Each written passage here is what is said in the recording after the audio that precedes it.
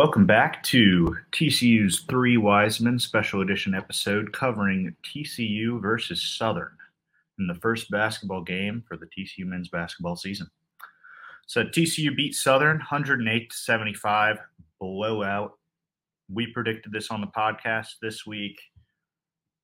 It was always going to happen. With that blowout, TCU covered the spread of 27.5 easily, and the game really was never in doubt, even from the beginning.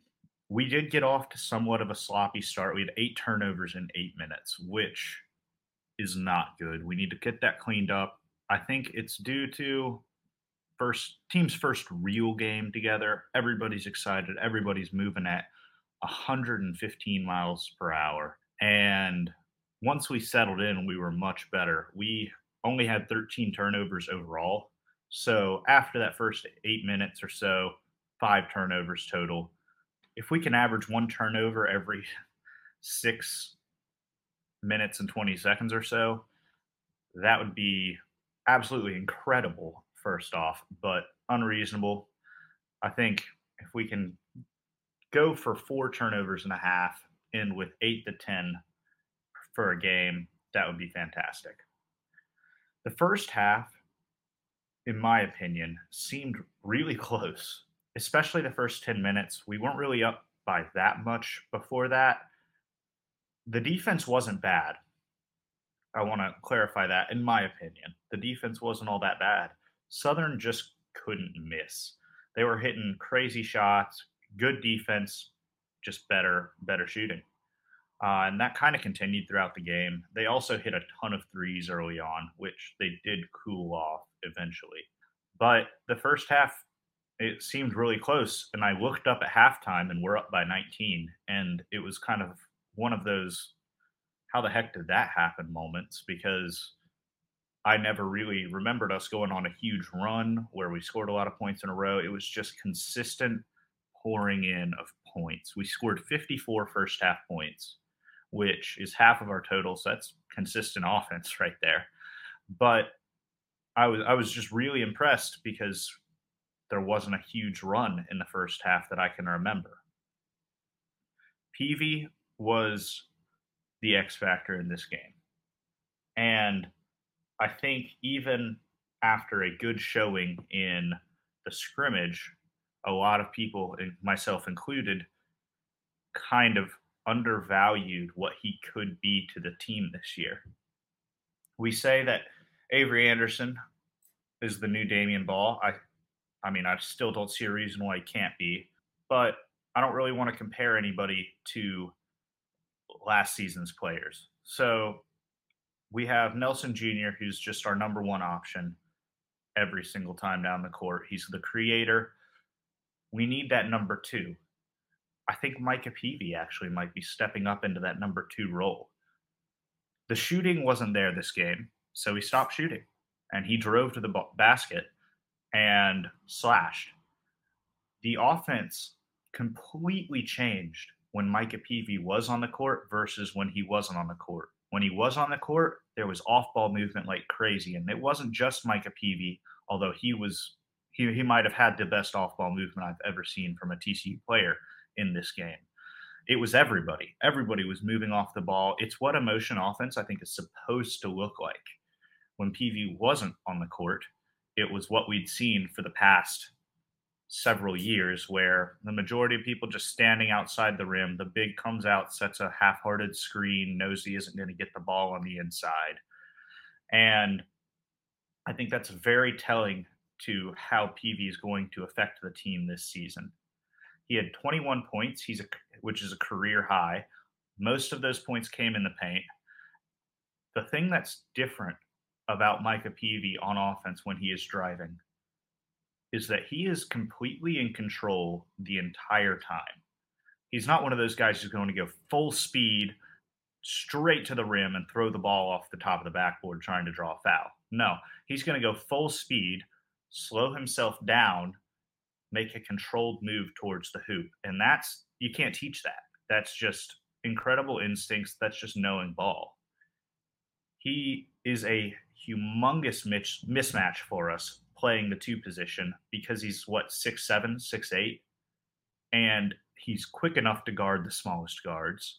They're not big enough to guard him.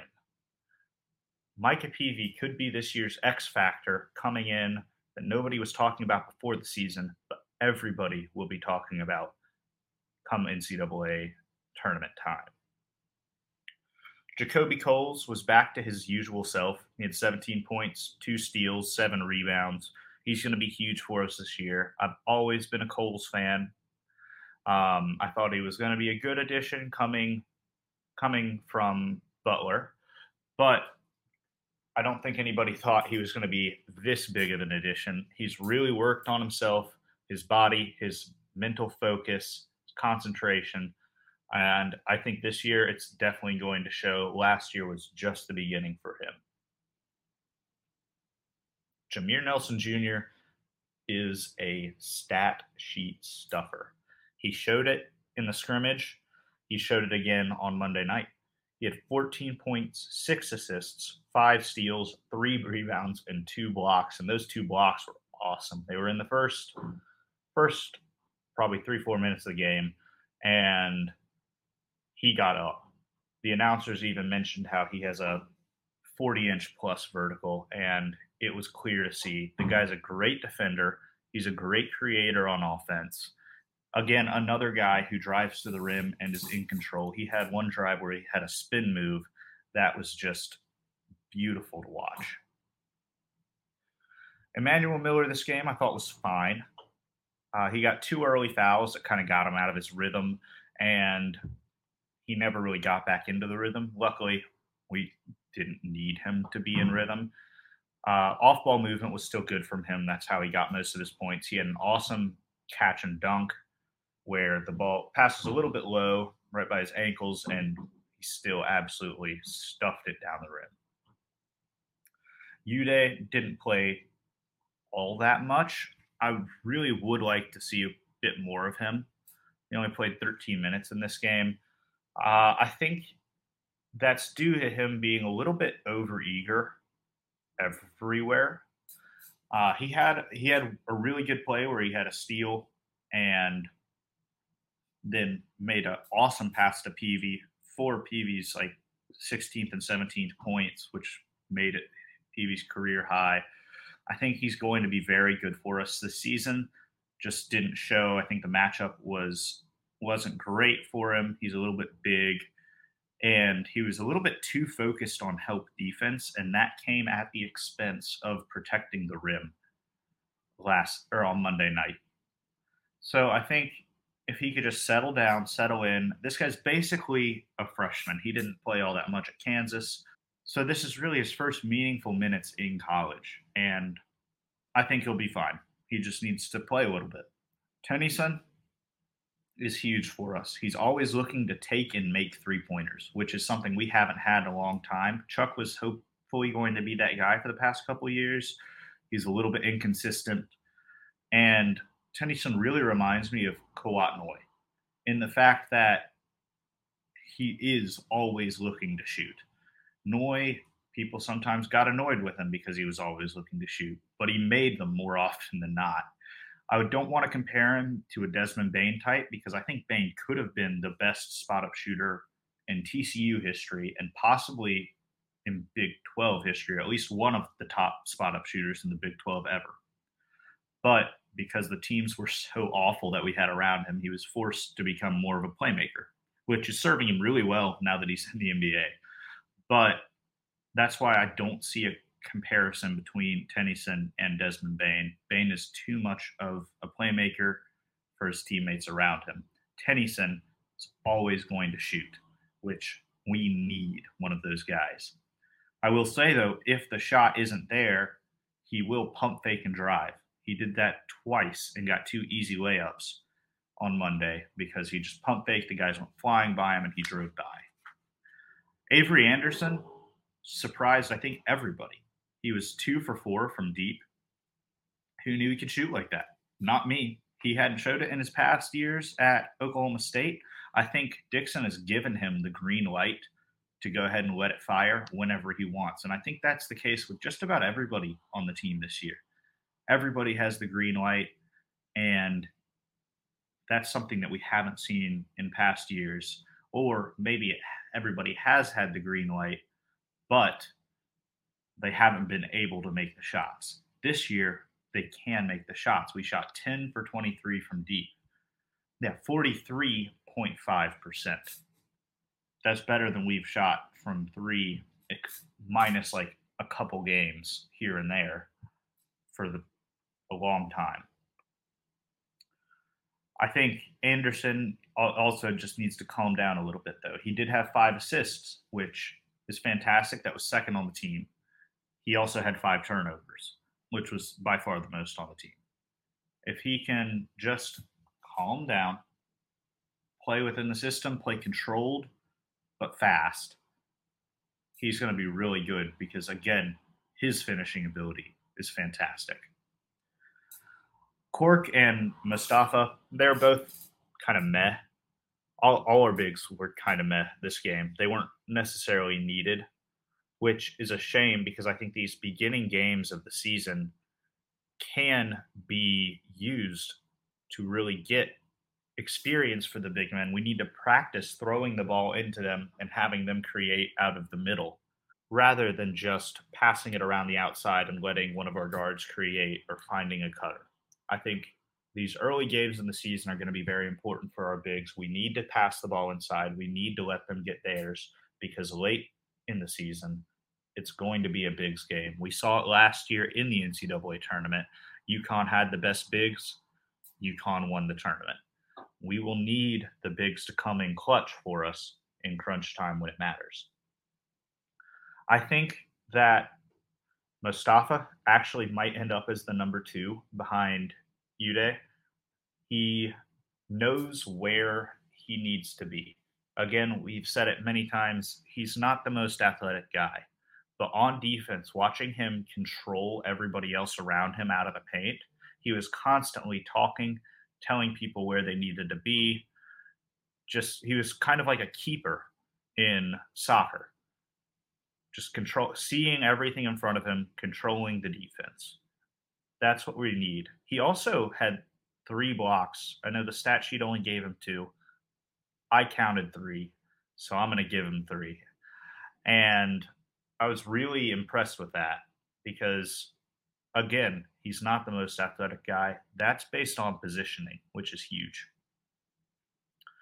Free throw shooting for the game was up and down. We ended up shooting 70% as a team, which frankly is about 10 points, I think, better than last year.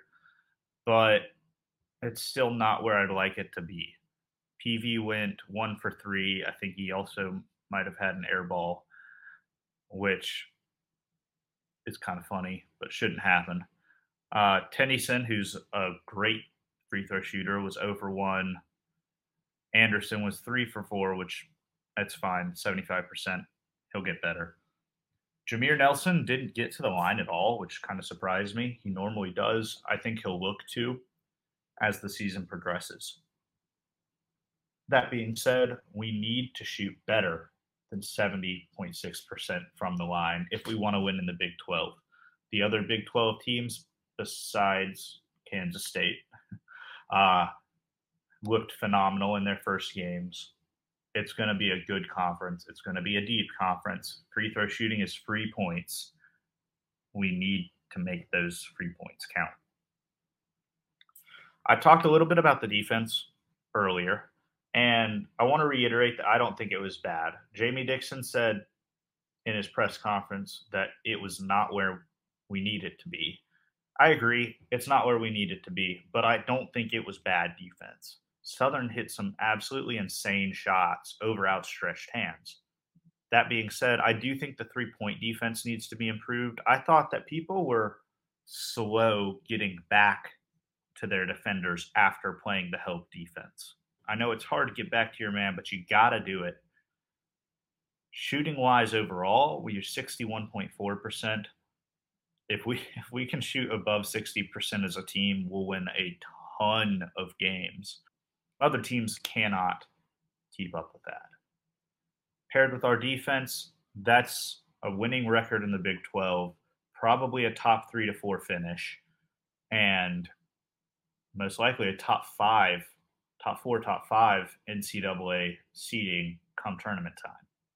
I think this team can get there. They looked good. I'm holding out judgment on all of these players, really, because it's the first game. You never know what's going to happen.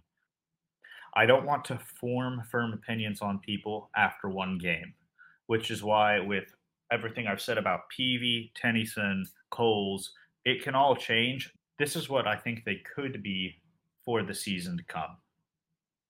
Thank you for tuning in to this breakdown of TCU versus Southern by TCU's three wise men. Be on the lookout for our next episode coming out next Monday. We'll cover Omaha, and we'll cover the 2 games upcoming next week, which are UT Rio Grande and Mississippi Valley State, home of Jerry Rice, I believe. So be on the lookout for that. Thanks for listening, and go Frogs.